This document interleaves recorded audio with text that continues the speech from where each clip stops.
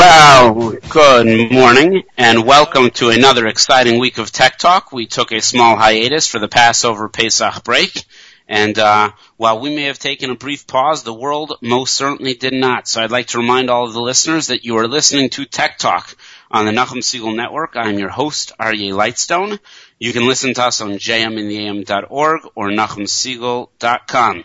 As always, we are proud to be sponsored by our friends at Adorama Camera. More than just a camera store. Please check them out online at adorama.com or visit them in person at 42 West 18th Street. As I mentioned prior to Pesach, that at least one of my kids would be benefiting from an Afikoman gift courtesy of Adorama Camera, and indeed they did and enjoyed very, very much. We are really privileged this week to have on a guest that I was pining for probably 2.5, maybe 3 months ago. But one of the things we're going to speak to our guest about is the value of timing, and knowing the right place, the right time, the right type of PR, and we're going to have that as one of the conversations that we have. But without any further ado, we have Nathan Hecht with us today. Good morning, Nathan. How are you? Good morning. Thank you for having me, Aryeh. Thank you for being on. Just to let everybody know that Nathan is the mastermind behind Destructs. His past projects and roles include founder and CEO of Currency.com, that's currency with a K, and founder and CEO of Components International and CI Lumen Industries, the first LCD integration company to effectively deploy large-scale airport and mall digital signage systems. Nathan enjoys spending his limited, and it looks from his bio very limited, free time with his awesome family. So, Nathan, we appreciate you taking time away both from your entrepreneurial spirit and companies, as well as that precious time with your family to come spend with us here on Tech Talk on the Nachum Segal Network. It's a pleasure to be here. Thank you. Okay, thank you. So let's sort of get right to it. Sort of as you were brought up, did you think that you were going to be an entrepreneur? Actually, probably once I got into my teenage years, I was pretty sure that this was the direction that I was going in. I was brought up in a pretty creative family, and siblings were doing all sorts of interesting things. So I was primed to end up where I am today, and I'm happy with the direction that I took. Okay, so it certainly is not cookie cutter by any stretch of the imagination, and with all of that, you mentioned in your bio being able to spend quality time with your family. One of the most frequent questions that we get here on the show from our listeners is, it's pretty awesome and normally it's the guy that we have on the show. We've had a couple of female guests and intend to and hope to have many more in the future. But oftentimes it's the guy sort of giving his perspective as the cowboy in the world of entrepreneurism.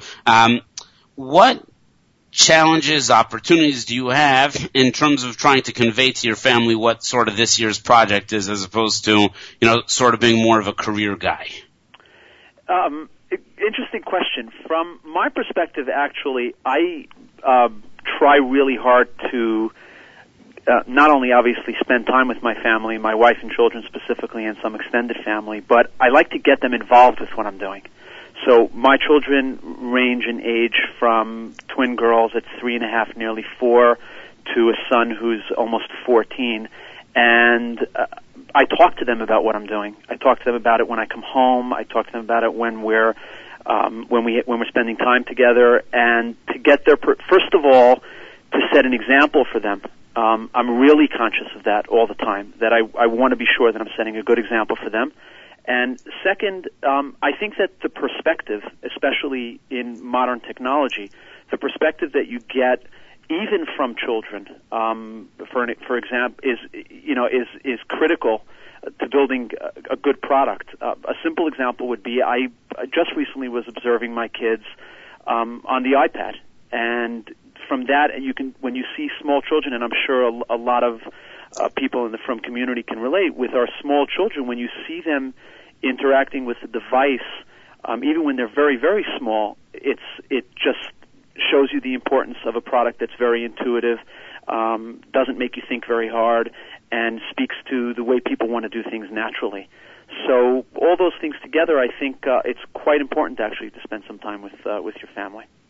So first of all, I've asked that question to dozens of entrepreneurs, and your answer is the one that I like the most, frankly, and one that I'd like to try to apply more with my life. Just to share with you, just last night as I was leaving my house, I guess to run after shul or whatever else it would be, I noticed my 18-month-old was able to find exactly what he was looking for on the iPad, and my wife reminded me that shouldn't surprise me because after his first word of mama, well before Abba, came Apple. Correct. Came phone, bone. So it was, again, something that just makes sense and just works, in its intuitiveness. So that's, okay, good. I again, personally, I'm sure I'm speaking on behalf of a bunch of the listeners that are out there and a bunch of the entrepreneurs. I like that answer very much. It speaks to me, it speaks to me deeply. Aryeh, just if I can add one thing to that, it's important to note that it wasn't quick to get to the point where we finally ended up at the iPad and its interface. It's been many years of, burdensome interfaces and difficult interfaces until we finally ended up there. So I think that's a good, to give us some perspective as well, that, there is light at the end of the tunnel and eventually you can get to something that's really, really brilliant, but sometimes it just takes, some effort and energy to actually get there. So if I was much older, my kids would not have grown up with their second word being typewriter. Something like that, yes. Something like that. Okay, that makes sense. 100%. Look, I remember back when I was doing a little bit of real estate, trying to look things up on microfiche, and I thought that was an awesome technology, but I was the only one in the office who was interested in doing it because it was incredibly burdensome and not intuitive yet to scroll to the right to see something to the left and to you know exactly what I'm talking about. And I think that's also an interesting perspective. The iPads, the phones, the devices that we have today, which are inherently intuitive, were not that way because they were designed by 18-month-olds. They were that way because they were designed by adults who finally got it down to what sort of the most basic functions that somebody would need. Okay, so excellent perspective. Thank you, Nathan. I want to remind the listeners that we have the privilege of speaking to Nathan Hecht this morning, a serial entrepreneur. We're going to get to Destructs. I hope I'm pronouncing that correctly as the bulk of the conversation. But I really like you to walk us through just sort of like your entrepreneurial history, if you don't mind. I'm fascinated by the LCD integration company and anything else that you'd be willing to share with the audience in terms of how you got into what you got into and why. Sure. So basically, I was in Israel in the late 90s during the first dot-com and telecom boom and then the subsequent bust, and was very intrigued by some of the technologies that were being developed at the time, specifically some of the things that were being done in Israel, and spent time with some startups, some more developed firms in the nearly 2 years that I was there, 99, 2000, and came back to America and pretty much knew at that point that I was going to do something in technology. I had built some relationships and started a company in semiconductor distribution. It was a very interesting space at the time. A portion of it was just distributing components while companies were still manufacturing in America, electronic circuit boards and things like that. And there is still a very big manufacturing space for that in America, in military, in aerospace, and auto manufacturing, but a little less so, obviously, in consumer electronics and so on. That company had a subsidiary in LCD integration. What I noticed in the semiconductor business, having spent time with some of the manufacturers and distributors, was some of the same companies that were manufacturing components were starting to allocate fabrication space for two interesting technologies. One was in solar energy, photovoltaic solar panels, and the other was for flat panel displays, LCDs. And if it wasn't the LCD themselves, it was the controller cards that were powering the LCDs, and the peripheral components that went along with them. It was around 2004, 2005, and realized that flat panels was the future at the time, and focused on the very large panels with manufacturers such as Samsung and Sharp, and looked to see, and then in some smaller panels a little later on, look to see what we can do with the raw material. Today when you think of a flat panel display, it comes with a bezel around it and a stand, and it's in most cases either a TV or a monitor of some sort, or built into a TV or a monitor. but we were actually buying the raw material, and we were looking for ways of integrating that and how they can be put to use outside of the traditional uses for displays. So in the large panels, we saw a use case in advertising for the very large panels. For example, in the early days, you may remember, 2004, 2005, when you walked into the subway systems, CBS Outdoor first launched, the 42-inch LCD systems outside, and they were displaying advertisements. Top of the taxi cabs in Boston, Las Vegas, then in New York City, now coming back to New York City, and so on and so forth. And eventually we partnered with Samsung for their very large LCD displays at the time, as big as 80-inch that they were actually making for us by hand, believe it or not, literally making for us by hand in Korea. And we did three-way deals between us and JC Deco, the French out-of-home media company, and Clear Channel, and got exclusive deals for airport signage and for mall signage. And we were a turnkey solution where, you came to us with your problem, and we took the raw material, software, hardware, designed the systems, deployed the systems.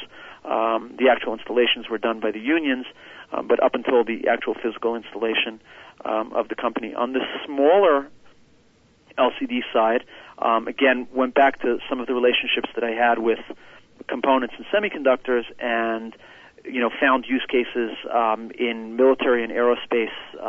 Today, for example, LCDs are mostly LED LCDs. When you walk into a Best Buy and you look for a television or a monitor, the backlight of those LCDs are LEDs, like you may buy a light bulb. Then it was a lot less common LEDs. CCFLs, which is almost like a traditional fluorescent bulb, was what powered those panels, was what lit up those panels, and it was producing a lot too much heat and consuming too much power. So we were one of the earliest companies to work with these manufacturers to pull out those CCFLs, replace them with LED backlighting, and then we were able to install them in Merkava tanks, for example, so that the soldiers, were able to sit in a tank with 6 or 7 displays that were producing much less heat, and the cost was way down because they had to replace them less because they would consume less power and burn burn the systems out. So Nathan, I'm going to pause you there. Sure. Pardon me 1 second. You really hit on two. You probably couldn't talk about two more interesting but diverse components, and I just want to drill into at least the first one for one moment. You took an existing product that existed in terms of these panels. Panels were there, but they weren't necessarily cut to or made to the size that you thought that would fill a need. So that's awesome. But how did you convince the marketing companies to move from whatever they had been doing before, be it posters or billboards, or how did you convince them that this was a way that they should be reaching their market? It's very, very hard. I don't know any other way to say it other than it takes motivation and perseverance and, the will to get your way almost, for lack of a better way of explaining it. You have to just sort of have a vision for something, see a better way of doing it, and want to do it bad enough, get to the right people and convince them that it's the right approach. And it was hard then. It's hard now. I was at New York Tech Day today. We had a booth where hundreds, maybe a few thousand even, New York startup firms are showing their wares, if you will. And you walk through the room and you just see excited young people, with a will to, change the status quo. And it's difficult. And as I'm walking through the room, I'm thinking, oh my goodness, do half these people know how hard it is, to get headspace even? Everybody's pushing something. Everybody has a great idea. With a little bit of mazel, a lot of bit of hard work, and, hopefully if you can get access to capital, those are probably the three key things, the key ingredients that you need, and you can get it done. Now, once you got the first company to view what you were offering as value add, did it then start to go like dominoes, or was each subsequent sale still, banging your head against the wall? It never really goes like dominoes, or at least it didn't for me, because what happens is that as you start to succeed, then competitors pop up. Mm-hmm. So in most cases, you shouldn't worry about the competitors. You should worry if there are no competitors, is what I often tell myself, because if there are no competitors, there's probably something wrong with the space you're in or something wrong with what you're doing. So you may get a pickup in business, but then maybe your margins compress a little. First you were the first guy at the rodeo, and now there's a lot of other guys at the rodeo. So it's tit for tat, and as you progress, hopefully, as long as you're making incremental progress, a few steps forward and only a minimal steps backward, hopefully, you get the result that you want. And I'd just like to add that I don't think that the end result is necessarily always the most important result. And especially from the communities that we come from, I think it's really, really important to sometimes take a step back and, a deep breath and take in accomplishments and achievements as you move along also.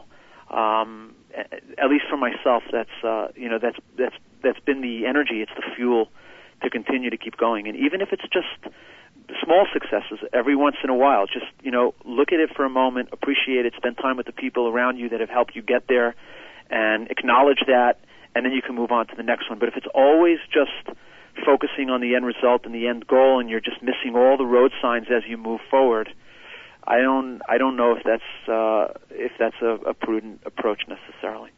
Now, who sets those milestones? Is it you? Is it the investors? Is it your partners? Is it a collaborative process? Because I think you're 100% correct in terms of rejoicing on the way. If not, you never know if you're going to get there. But how do you, advice to the entrepreneurs that are out there listening, who sets those milestones?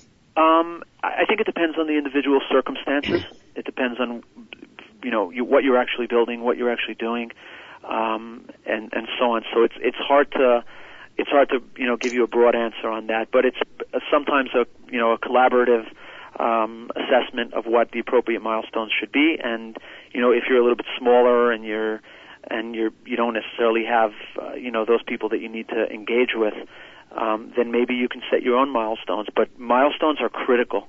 Milestones are really, really, really important in anything that relates to technology, for everything you can imagine, to keep your own team motivated, to get funding or whatever sort of access to capital you may need or want as you progress, to gain, to creep into market share and to essentially build value. You have to have milestones along the way.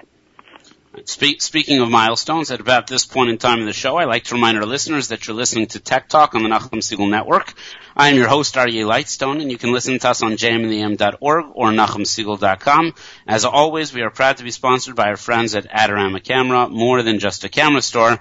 Please check them out online at adorama.com or visit them in person at 42 West 18th Street. We have Nathan Hecht with us, who's really done us the favor of walking through what to me is a fascinating company. I don't know how long ago you exited, Components International and CI Lumen Industries, but to me it seems very cutting edge still.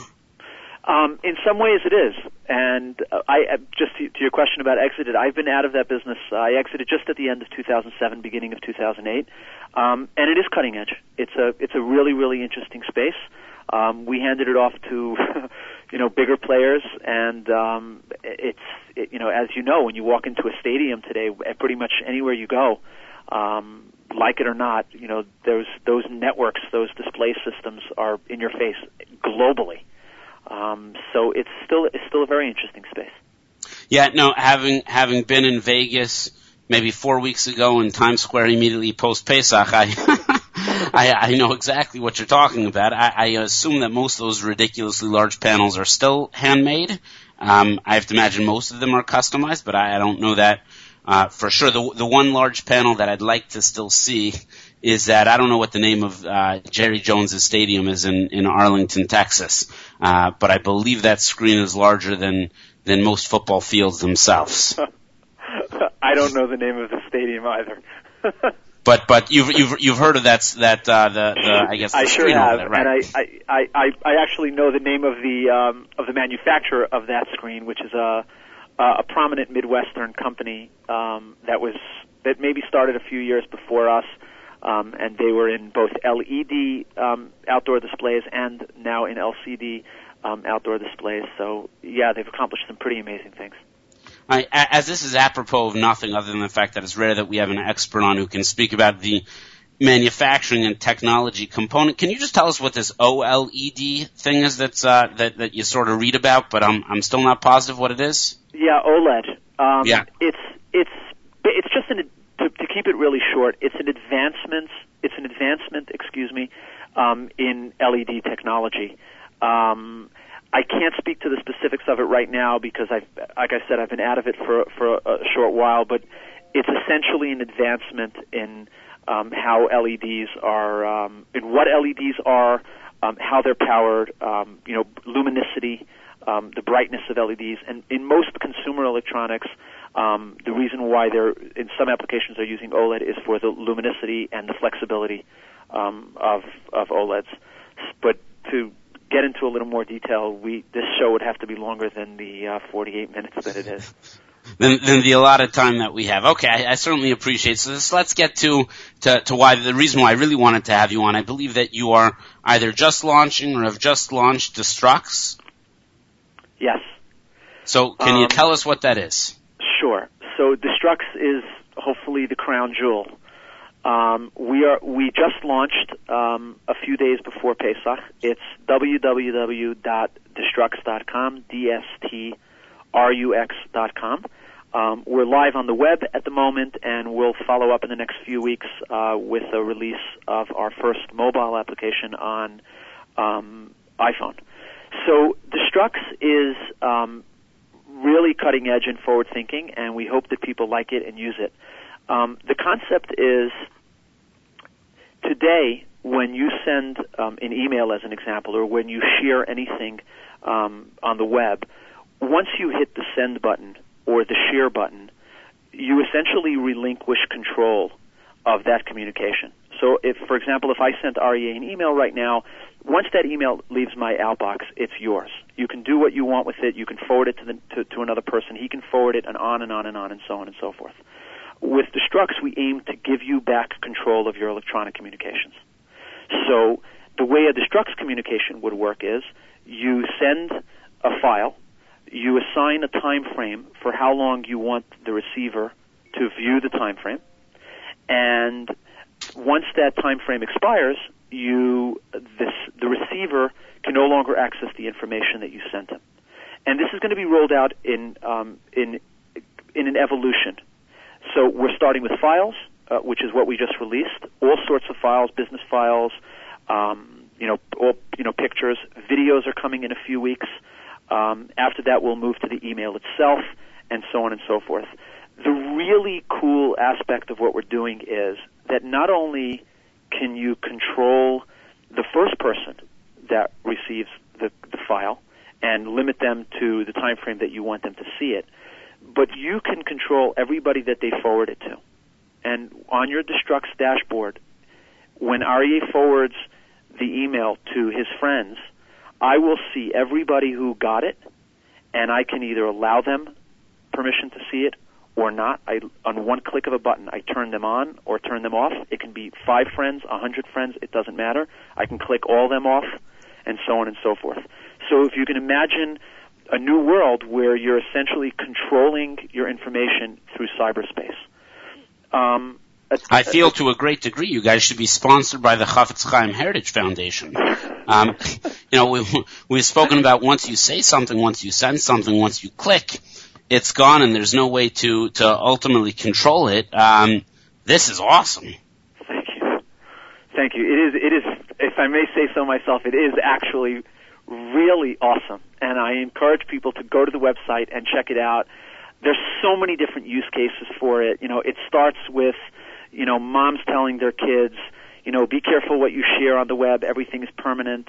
Well, actually, we may just be entering an era where you can share things and control them, and they're not permanent.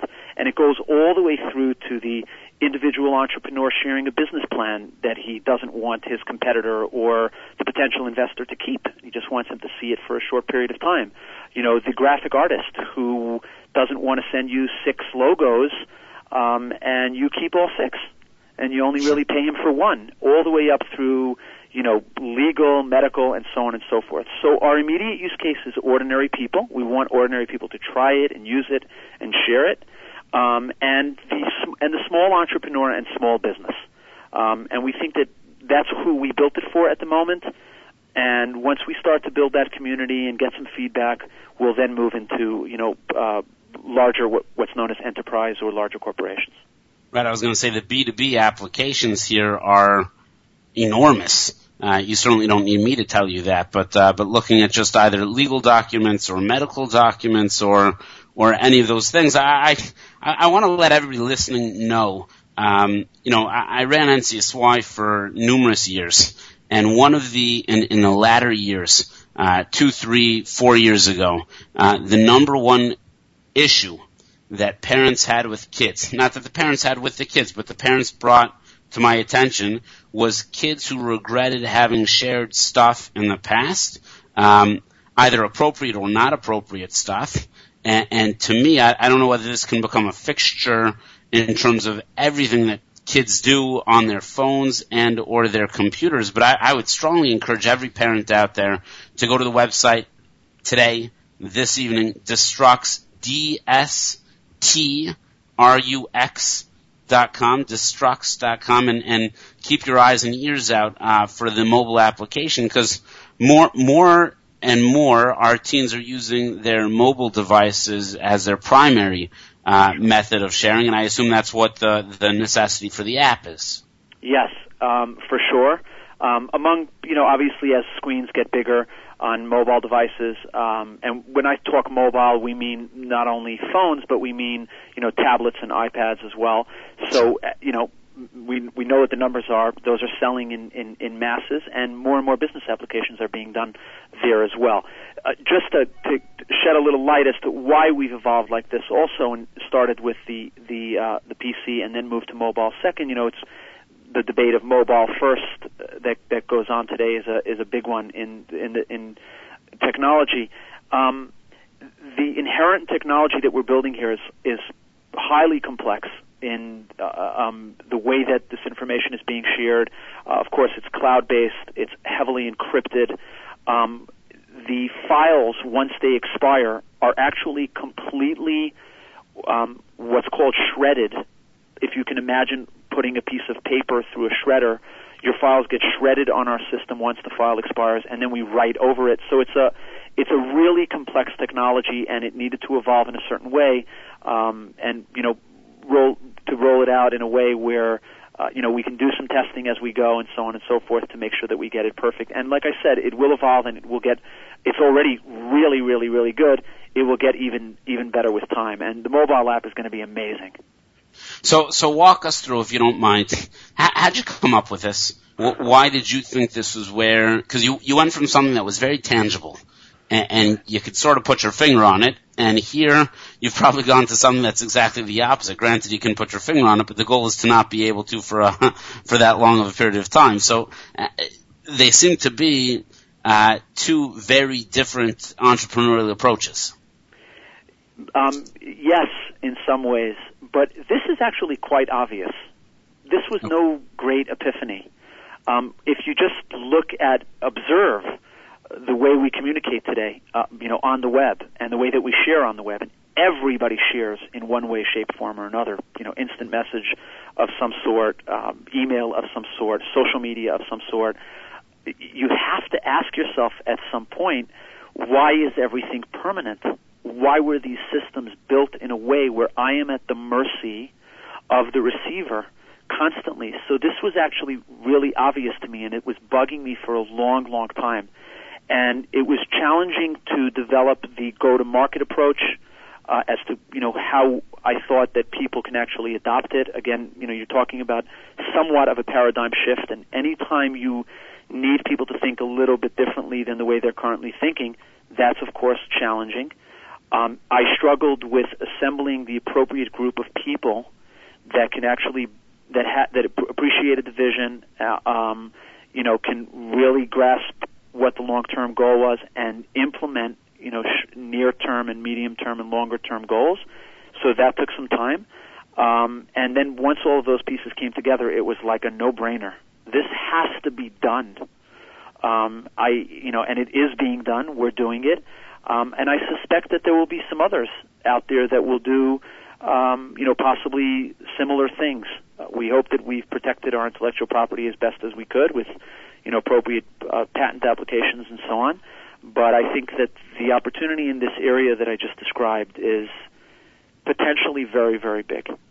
Sure, and again, just as my mind is racing, I spent time on your website, I've spent time speaking to you in the past, but now hearing it described in this direction, again, the consumer model is for sure the tip of the iceberg. How did you go about assembling a team that would be able to, again, I have to assume that you're poised for fairly rapid growth. So the tech team is an Israeli tech team, all graduates of, elite intelligence units, which is, again, a whole nother conversation. The amazing talent that the IDF turns out is just underappreciated, to say the least. I wish that the world had more access to these people. I wish that Israel themselves had more access to these people and that they were, able to retain a lot of the talent. And that came through networking. It came through connections that I had built over the years and people introducing me to other people, and spending a lot of time weeding through until I got to the folks that I felt were the right people. Marketing, and business development in New York is always a challenge as well. Marketing any product, I say to my people sometimes, you could be giving gold away, and people wouldn't pay attention to you. Literally, that's how hard it is. So it's a challenge, and you have to spend time in finding the right people that work for you. So we pulled it off. And this was not a project. I remember the beginnings of our conversations 8-10 weeks ago. To get to that point where you launch, it has to have such tremendous anticipation and excitement involved with it. And you mentioned the various different milestones, and maybe this is where you're speaking from very recent experience. How do you get the team to keep the nose to the grindstone, to keep adapting, to keep building, etc., when you really haven't had it out there to have consumer reaction yet? Right. It's a lot of, again, difficult to answer on one foot, but it's a combination of factors. Your founding team, the original people that you build anything with, I believe, for starters, need to be compensated very well. And founders need to know how to share in the literal sense, literal interpretation of the word. Obviously everybody wants to, become a billionaire. But there are the appropriate paths to take. Not that I'm there. I think it starts with treating your people very, very well. So that's the number one motivation, and that means not only paying them well. It means building into whatever that compensation is, building in milestones and things that they can achieve to attain more, and so on and so forth as the company moves forward. So that's the first way that I found that's probably the most effective way. The other way of doing it is, if people love what they do, and that's why it's so critical to spend the appropriate time to find the right people. And of course, you're never going to be perfect all the time, and people will fall out, and new people will be added as any company grows. But to find people that are really passionate, and you have to have like a sense for it. There are plenty of people that will be happy to take a job and say, yeah, it's just another gig. This guy thinks he's going to be the next so-and-so, and they're just happy to ride the wave as long as it'll last. The challenge is to find the people that really believe in what you're doing and start to believe in it themselves, and become a part of the project itself, and they influence the project as it grows. Then it becomes less about you pushing them to keep the midnight oil burning. It's almost like you need to be catching up to them in some cases, and again, it doesn't always happen, but that's what the objective should be. So one of your pieces of advice that you would be giving is to be finding founders or initial employees, ground floor employees who are going to go ahead and take ownership of the idea, the concept of the company, and to really run with it because of pride or because of enthusiasm or maybe motivated by the dollars at the end. But nonetheless, people are not along for the ride regardless of how talented they are. Yes, exactly. By the way, just while we're talking about the topic of people, I don't know if I can throw this out there, but we at the Strux, we are hiring at the moment, and we're going through resumes and interviewing and talking. Your listeners can go to the Strux website and our social media, or it's jobs@thestrux.com. Everything from programmers to business development, marketing, operations, and so on and so forth. So if you think you have what it takes, please do reach out to us. This is excellent. We're part of a launch, although a little bit late. We're part of a job search, which I'm positive echoes for many of the listeners that are out there. Speaking of which, wanted to remind everybody that they're listening to Tech Talk on the Nachum Segal Network. I am your host, Aryeh Lightstone, and we have the privilege of having Nathan Hecht and of the Strux, DSTRUX.com with us today. You've been listening to us on jmandam.org or NachumSegal.com. We are always proud to be sponsored by our dear friends at Adorama Camera, more than just a camera store. Please check them out online at Adorama.com or visit them in person at 42 West 18th Street. So, first of all, Nathan, this is pretty awesome. Secondly, from a growth perspective, where are you headquartered? The tech is in Israel, the corporate offices are here in New York. How does that structure work? So it's a little bit challenging. The tech is in Israel, although we are moving the tech to New York as well, and continuing to recruit some of the talent from the same line of work that we have been recruiting from as it relates to programming. But technology will move to New York as well. We'll always keep some sort of a hub in Tel Aviv. I'm committed to that, but as the company starts to grow, it's prudent at some point to start to bring those teams together. We are at the moment headquartered in Mineola, in Long Island. I highly recommend it if you're looking to get away from the hustle bustle of the city. And again, that also has its pros and cons. A little harder to network. If you're not in the tech hub. It's a little harder to bump into to cool people in the elevators and meet people at the coffee shops who end up sometimes doing great things with you. But we make sure that we do that anyway. But the advantages of having your quiet time as an early stage startup and being able to really focus on your work really works. As far as being able to work with an international team, I've been doing that my whole life. Had multiple international offices and. With collaboration tools that are out there today, I mean, there are companies that are literally built on people working either from home, which I don't necessarily condone, but the companies do that, or people working from remote offices.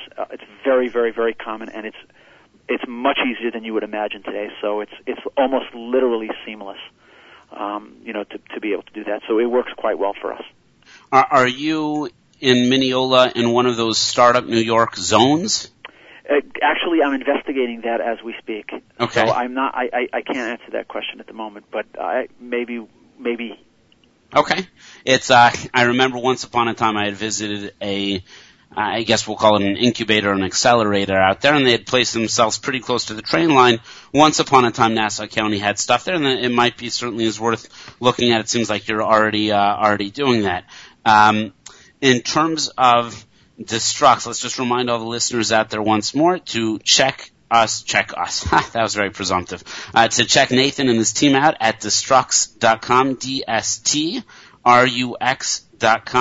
in order to be able to manage your files even after clicking, even after pressing send. When you look at the applications for the consumer, I know you mentioned video and pictures, and what part do you think is going to have the greatest instantaneous appeal to the consumer market in terms of that thing that you want to pull back? I think it starts with for ordinary consumers, and you have to break consumers into different categories too. There's the 13 to 18 age, there's the 18 to 24 age, and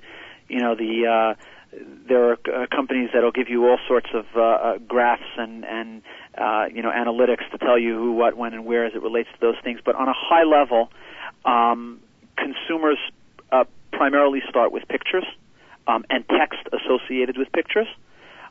Believe it or not, it doesn't necessarily go to video right after that. It actually goes to files, we found, and then from files, I would say, it morphs into videos. And if you actually look at the statistics on some of the other very popular sharing platforms that are out there, videos are about a quarter of what the other stuff that's filed that's shared on the web. It takes about, it's like 1/4 of the overall stuff that's shared. Believe it or not, you would think that it'd be more than that, but it actually isn't. Yeah, that's fascinating. I would not have guessed that. That much is for sure. And just while we've got you for just a couple more minutes, can you speak?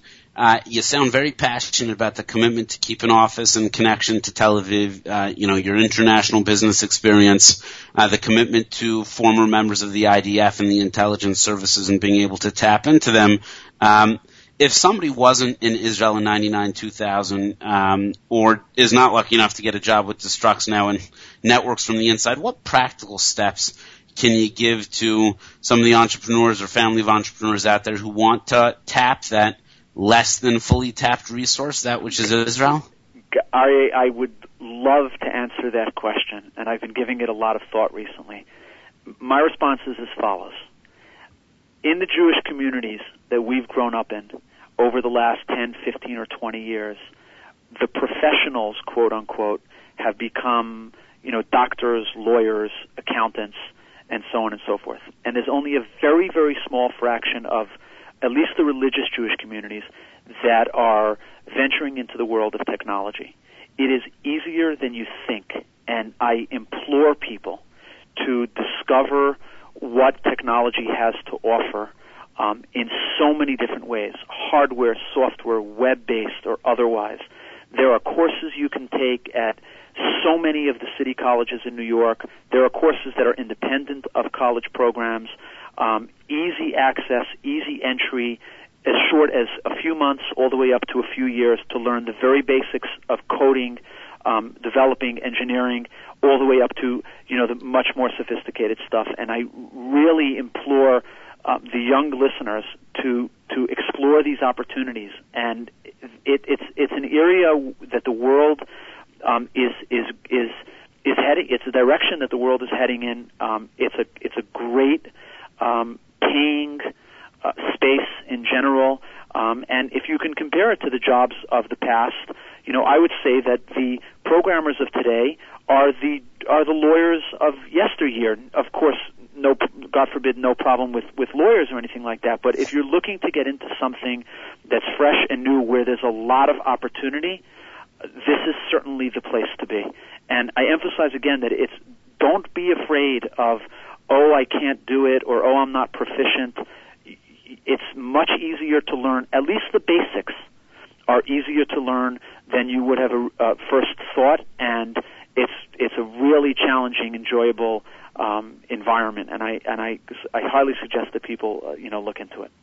So I'll sort of push on one other component, because I want all of the listeners out there, and I know from the responses that we get, we have many educators that are listening. And just as Nathan implored the younger listeners out there to take advantage, I'm going to encourage the educators to make those opportunities available. We had on Adam Jerusalem maybe 5 weeks ago from the Gross Foundation and their course on robotics and learning to code and various different components like that. And we had a lot of people call in and say, why isn't this at my school? And we're able to connect those dots. I can only encourage you, to sort of go home and to make sure that your students, your kids, have that opportunity. I this Pesach break, so I decided this vacation I wanted to teach my oldest kid chess. And my wife turned to me and said, maybe we should teach him how to code instead. So we spent a little bit of time looking for the right apps in order to be able to do that. I don't want to say it's a more apropos life skill, but certainly is a valuable life skill. That's for sure true.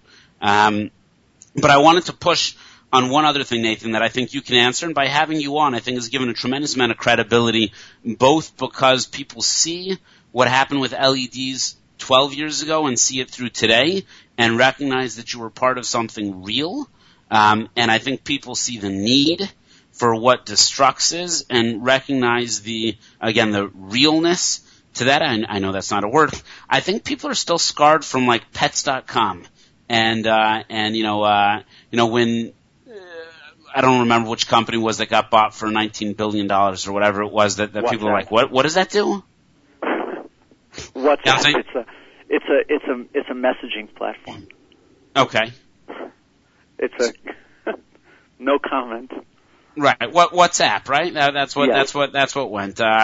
I remember getting a tweet immediately after that was bought that the world's best practical joke would be if all members of WhatsApp left the next day, which I think would have been actually a phenomenal practical joke. But can you speak to the audience out there who are nervous about saying, well, I just don't get it. What's the difference between WhatsApp versus GChat versus, BBM, which certainly doesn't exist anymore? And if I'm going to encourage my kids to take that leap into technology, I want them to be involved with something that you can touch, that has an impact that matters, and not with, pets.com. Right. So two things. First of all, the Internet of today is very, very different than the Internet of pets.com. Very, very, very different in many, many ways. The Internet companies today, the larger ones that people are familiar with, are financially sound, producing substantial revenues, have massive worldwide user bases, and are growing at a very, very fast clip. That's number one. Number two is as to how do you know, if you end up with something that becomes a WhatsApp, or if you're working on something that you think is the greatest thing since sliced cheese, but the rest of the world is ignoring you. That's one of the overarching challenges in web-based technologies, and it's been out there probably since the mid-'90s. Many people built browsing technology, browsers in the mid-'90s. Only 2 or 3 of them actually had value. Many people built, e-commerce websites, or are doing it today. Some succeed, some don't, and so on and so forth. There are so many factors that go into that. As to what the value of those companies ultimately are, I'm not the right person to judge that. There are professionals who do that for a living. I will point out the following. Build something, to your point about something tangible. I don't disagree. I absolutely agree. Focus on building something tangible. Focus on building something that people need. Focus on building something that has to produce revenue. Either people pay for it or other forms, subscription-based or other forms of revenue. Because at the end of the day, there is no value otherwise. So if you're on that path, and to that point, some people question when they see companies have ridiculous valuations, and again, I'm a reader and I see this stuff just like the next guy. I can't explain it any better than anyone. When they see, companies having extraordinary valuations, they say, and then right next to it says, and by the way, they have zero revenue. What sometimes the ordinary reader doesn't understand is there actually is a revenue model there, and it's a strategic decision not to deploy it yet for whatever reason that company has decided. But no company in the history of the evolution of technology has got an extraordinary valuation or was worth anything for that matter with at least not a revenue model and so on. So when you hear and see these things and you say, oh, how could they be worth that much? It's not so much necessarily about the immediate gratification, and those companies are strategically, rolling things out in a way where other things are more important first, things that need to come later are important second, and so on and so forth, and there's a time for everything. And you see from the very beginning of our conversation, both the focus, and maybe this is the paradox that maybe people can't wrap their minds around, perhaps myself included. We started off the conversation with the need for creativity, and not concluding, but have certainly echoed here the need for discipline. Yes. And sticking to a plan and the concept of milestones. And sometimes when you use those 3 phrases, people are like, that's not the same company. Discipline, milestones, that's for accountants and attorneys, maybe medical doctors. Creativity, that's sort of like the tech guys. But you as a successful and serial entrepreneur are arguing that if one's going to be successful, you need both. That's exactly what I'm saying. I'm saying it, and it's almost equal. It's extremely important to make sure that, your creative juices are flowing, but it's as important to make sure that you're disciplined as it relates to the business of doing business.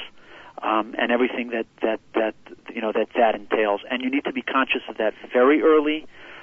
How you ultimately roll it out and in what form it takes.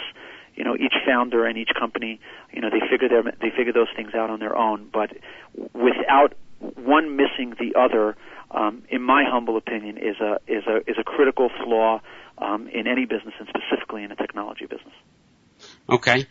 So I want to remind our listeners again that they're listening to Tech Talk here on the Nachum Segal Network. I'm your host, Aryeh Lightstone. We've really had a wonderful time speaking with Nathan Hecht this almost the entirety of the hour. You can listen to us on jmandtheam.org or nachumsegal.com.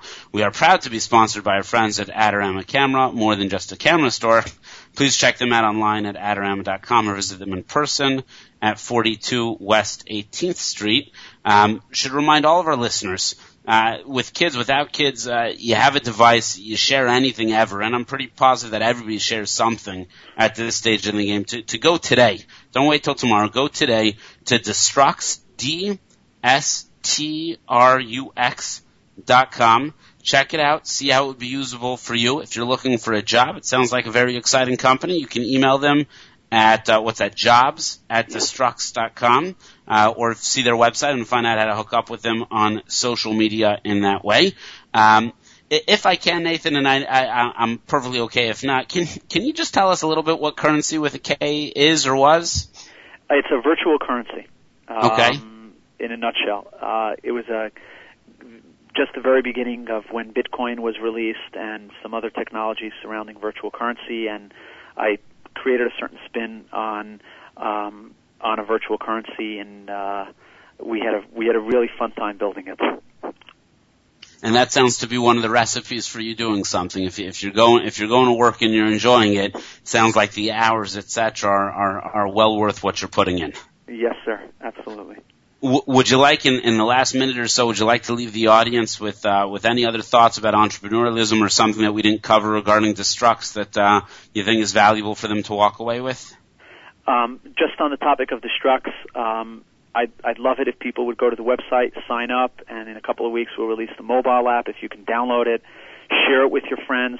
And the one thing that I'd add in closing is good tech companies listen to their users and are very conscious about their users' needs. So please communicate with us. Hit us on social media, send us emails. We're reading everything, we're listening, we're answering, and we're adjusting as we go. So if you have an approach to something, if you're unhappy with something, if you have a suggestion, if something isn't working, please let us know, and someone from the company will reach out to you, and hopefully it'll help us to build a product that people want to use. That's awesome. This has been incredibly refreshing. There are a lot of guys and gals who come on and sort of have their way and sort of have their concept, and we've heard about how to integrate one's family. Still not possible what the twin, almost 4-year-olds do in terms of relating to the business. We'll have to have you on another time, maybe on Father's Day, and discuss that. But the concept of creativity, the concept of discipline, but also the concept that you want to hear feedback from the customers, and you haven't created, necessarily everything that we want, and you're willing and interested in hearing back from the audience. I'll encourage our audience also, go to the website, sign up, keep your eyes open for the mobile application, and make sure to communicate if you like it. I have to imagine you don't mind positive feedback also. Say thank you, Nathan. It's probably a worthwhile thing to have. Sure. Okay. I wanted to thank you for taking, again, precious time away from both the company and your family. This has been very exciting. We want to wish you continued hatzlacha, lots of luck with the continued launch and the growth of the company. We hope to have you on, in the not too distant future to hear about, growth steps 2 and 3 and see where that propels you. Thank you, Aryeh. It would be my pleasure, and I really appreciate the opportunity, and thank you for having me today. Okay, thank you. You've been listening to Nathan Hecht, founder and CEO of Destrux, DSTRUX.com. A absolutely fascinating. If you didn't hear Nathan beforehand, go back and listen to us. You can download our podcast.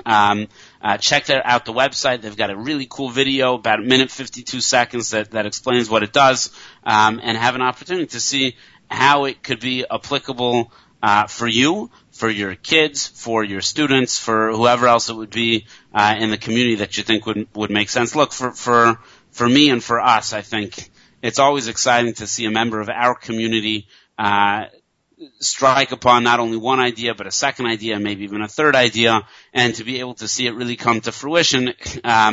We were at the Republican Jewish Coalition convention a couple weeks ago, and I'm not sure why I haven't heard this before, and we like to tie this to Israel, and Nathan did a great job tying it to Israel in terms of the company presence and the large under-tapped resources of the graduates of the Israeli Defense Forces, especially in the intelligence divisions. But one of the things that I heard at this convention by John Medved, who's a guest on our show in the past, founder of Our Crowd, came and said that, look, oftentimes we put our hands up in the air and don't know what to do with BDS, with boycott, divestment, sanction movement. And he said, of course you know what to do with it. Invest, invest, invest. If there's a group of people that are going to withdraw their money because they feel that it's antithetical to their moral beliefs, it's incumbent upon each of us, and many of us have been blessed with the opportunity to not only invest, but to encourage our friends and our families and our communities to invest. And if one were to argue a decade or two ago or three was the decade of Israeli bonds, which I would certainly strongly encourage people to still participate in if you can. But here's an opportunity for outsized rewards, return on your investments, and not only that, but a positive, feel-good opportunity to really make a big difference. And I would argue, because Nathan is certainly part of our community, the investment here in the employees in Israel, and it's a product that just looking at it and understanding it is something that we can use, and I think could be useful. Just as in closing, I noticed that last week that Scarlett Johansson, the representative for SodaStream, we mentioned her and the company based in Israel on the other side of the line, if you will, which has been subject of the BDS movement. The spokeswoman, Scarlett Johansson, has not backed down, has stood up and said this is exactly what we need to be supportive of, exactly what we need to be excited about. And this week, I don't know the show, but I saw it tweeted out. One of the popular talk shows actually gave out as their holiday gifts, I'm not positive which holiday that was, but holiday gifts, they gave out the SodaStream again, another opportunity. When people say boycott, divest, we say we invest and we give and we buy. And that makes sense. I think it makes sense. I think it's something that we can be positive about. I think it's something that we can be encouraging about. And I'd like to do that for you, all of our listeners out there. Wanted to thank again Nathan Hecht for having come on today. What a great guest. Really insightful and an exciting guest, I think. Remind all of you out there that you've been listening to Tech Talk on the Nachum Segal Network. I'm your host, Aryeh Lightstone. Feel free to tweet at me if you like, at Lightstone A, LIGHTSTONEA, at Lightstone A. You have been listening to us either in jmandtheam.org or NachumSegal.com. As always, we are proud to be sponsored by our friends at Adorama Camera. More than just a camera store, please check them out online at Adorama.com or visit them in person at 42 West 18th Street, with Father's Day just around the corner for those people who participate in such a thing, and Mother's Day, which is even closer, around a closer corner. Check out Adorama.com and see what you can get for that mom or dad that might want something cool, camera, phone, iPad, what have you. So check them out, and wanted to thank you again for listening to Tech Talk here with Aryeh Lightstone. Until next week, let's keep our eyes on the world of tech, eyes on the world of Israel, and looking forward to another exciting show next week. Thank you so much.